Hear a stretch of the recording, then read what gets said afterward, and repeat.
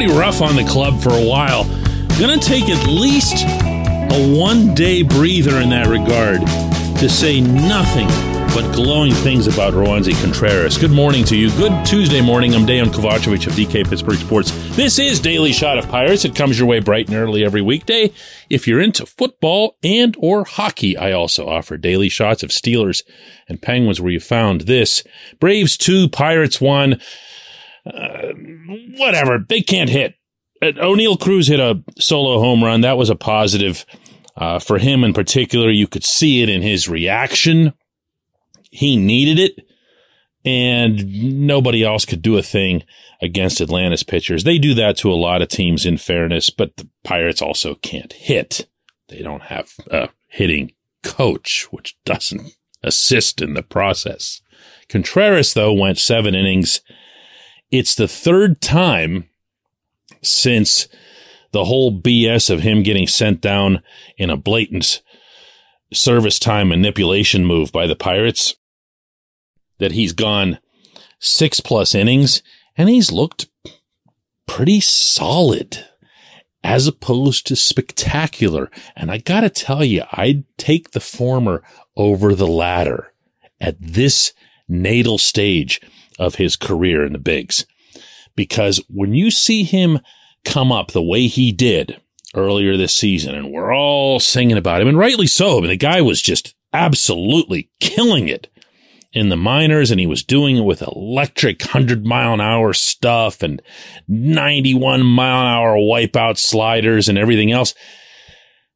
It's fun to have your own personal Steven Strasburg. And by that, I'm referencing the Strasburg when he first came up in Washington. Some of you will recall. It's tantalizing, but at the same time, it doesn't mean he can pitch. It doesn't mean he can get people out consistently. He can make 30 to 32 starts and get the job done. Be a horse, basically. What we've seen since he's come back from Indy has been more of a mix, a pitch mix. Yeah, he's still going about half four-seamers with his repertoire, but at the same time, he's really leaning on the slider, as he'd acknowledge after that game last night. And that's where you want him to be. If he becomes a fastball slider guy, working the two-seamer into the mix, getting the change-up, the curve as he needs it, that's a pitcher. That's an actual pitcher. And that's somebody you can bank on for years to come. Here's what Derek Shelton had to say about that afterward. Yeah, I mean, I think it's one of those things as we continue to learn and grow, we need him to pitch well. And he needs to pitch well, for his confidence. And I think tonight what we build off of is that he pitched really well. And, he can't affect the other side of the ball. And we got pitched to tonight, and, we didn't have a lot of opportunities. And so he just has to go out and handle his business. And if he goes out and goes, 7 innings and 2 runs, a lot of the time, we're going to be in a really good spot to win games. Oh, yeah, they need him all right. Be very, very sure that they need him. This portion of Daily Shot of Pirates is brought to you by our friends at North Shore Tavern. That's directly across Federal Street from PNC Park. It's home of Steak on a Stone, an eating experience, underscoring the word experience. The steak is brought to you partially cooked on an 800-degree stone, and you do the rest. It's a ton of fun, it's a great meal, and it's a baseball atmosphere like no other in Pittsburgh. North Shore Tavern, right across Federal Street from PNC Park. In seeking out signs of progress before this summer, going back to Bradenton, at the top of my list was that the Pirates would come up with some semblance of a rotation that they could begin to count on in years to come. The player that I had atop that list in terms of being a swing vote really was Mitch Keller. Well, Mitch has done the job. Mitch has found a way to be, here it comes again, a pitcher as opposed to a thrower. Sure, Mitch was doing the same thing in Bradenton. He was firing 100 miles an hour. Remember all the fuss over that? Whoa, it was great. It was fun. It really looked cool. It didn't work once he got into the regular season. He still needed to use other pitches to get people out. And to his inestimable credit, he did that. He made adjustments. He created for himself a sinker, a slider, became very effective at those things. JT Brubaker has done kind of the same thing. Brubaker has found different pitch mixes more than he has different pitches. He's learned how to work in sequences to make sure that guys aren't hitting 5 million home runs off of him. The funny thing about Brubaker last year was if he didn't give up the home runs, he was just fine. Well, that's like saying if I didn't get into a car accident, it would have been an awesome drive. Roansy's in a little different category here because he's so young, still 22 years old. And he did, for all intents and purposes, come up for the first time. He did, of course, make the Asterisk cameo at the end of last season. And there's been a growth process to it. I will stubbornly maintain that it didn't have to occur with that weird send back of Contreras to Indianapolis. I understand and actually legitimately respect what Ben Cherington said when he referred to wanting to manage Contreras' innings. And then once they sent him down that they wanted to build him up, they didn't need to build him up over a month. And they know that.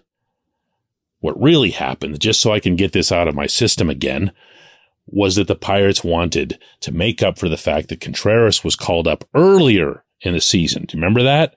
In a bullpen role, because of a need in that regard, the fact that they didn't want to mess with their 40-man roster at the time, and they needed to compensate for that in a different way, so they found a way to come up with this cockamamie story and sold it to the kid, although he didn't buy it, as was easy to tell when we spoke with him when he came back up last Friday, and he made some kind of remark through interpreter Mike Gonzalez to the effect of, you don't always have to understand what it is that happens to you. You just have to pitch through it. Well, guess what? He has pitched through it. That is to his credit. He didn't let the Pirates get to him.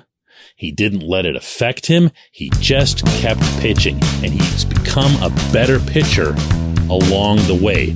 I am going to give that credit 100% to Contreras. When we come back, J1Q.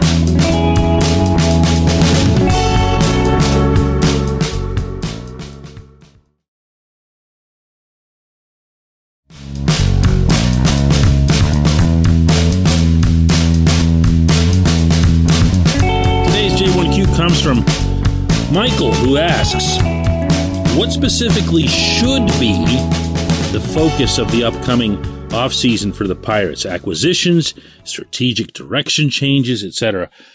Michael, if I were running the franchise, if I were Bob Nutting, the first thing I would do is sell. I mean, I just had to throw that in there.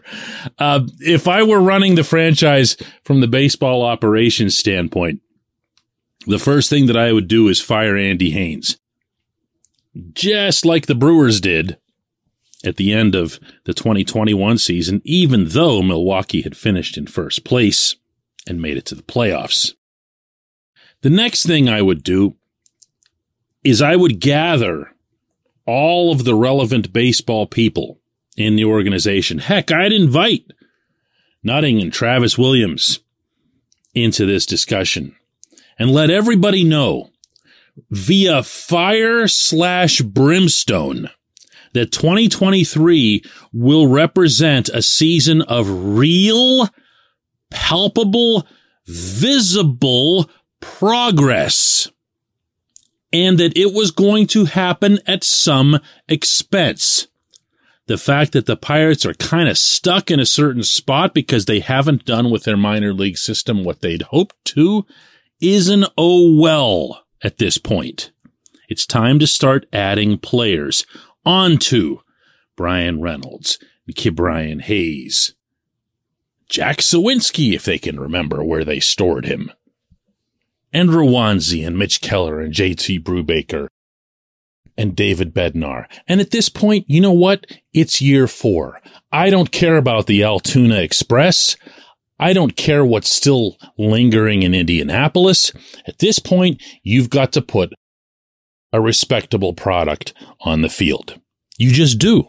You just do. Because if you don't, you're going to, and stop me if you've heard this one from me before, lose the faith not only of people on the outside, which we've seen happen over the course of this summer in Pittsburgh, but you're going to lose the people on the inside. That's the part that Cherington's going to have a really hard time coming to grips with because his focus is always on process. Well, at some point, process has to produce results. And even the most devoted, loyal workers that you have under you are going to start wondering what the heck's going on when there aren't results. And they're going to start fearing for their jobs. I've seen how this goes now through 3 different administrations. It gets bad. It gets ugly. It gets to the point where Cherington feels compelled to come out and spend an awful lot of time with reporters, as he did this past weekend, trying to explain himself, trying to explain what's going on, trying to convince everybody that this is actually headed somewhere, that it's not just aimless.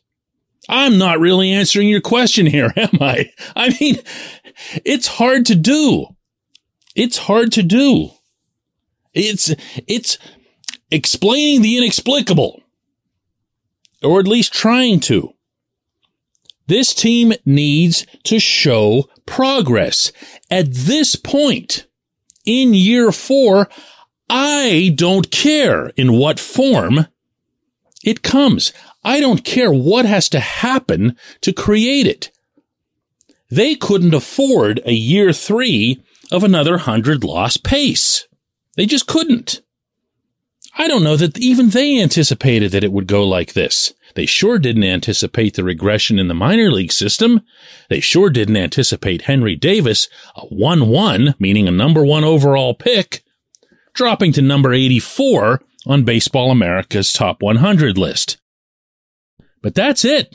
That's it. I'm sorry. You had 3 years to trade away everybody, Joe Musgrove, Josh Bell, the whole list. And all you've come away with among your top 100 prospects, meaning in all of baseball, is 4 guys.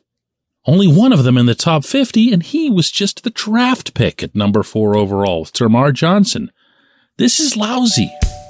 This is a deep disappointment, and I don't care how they fix it. I really don't. I wouldn't care how I fixed it. I appreciate everybody listening to Daily Shot of Pirates. We'll do another one of these tomorrow.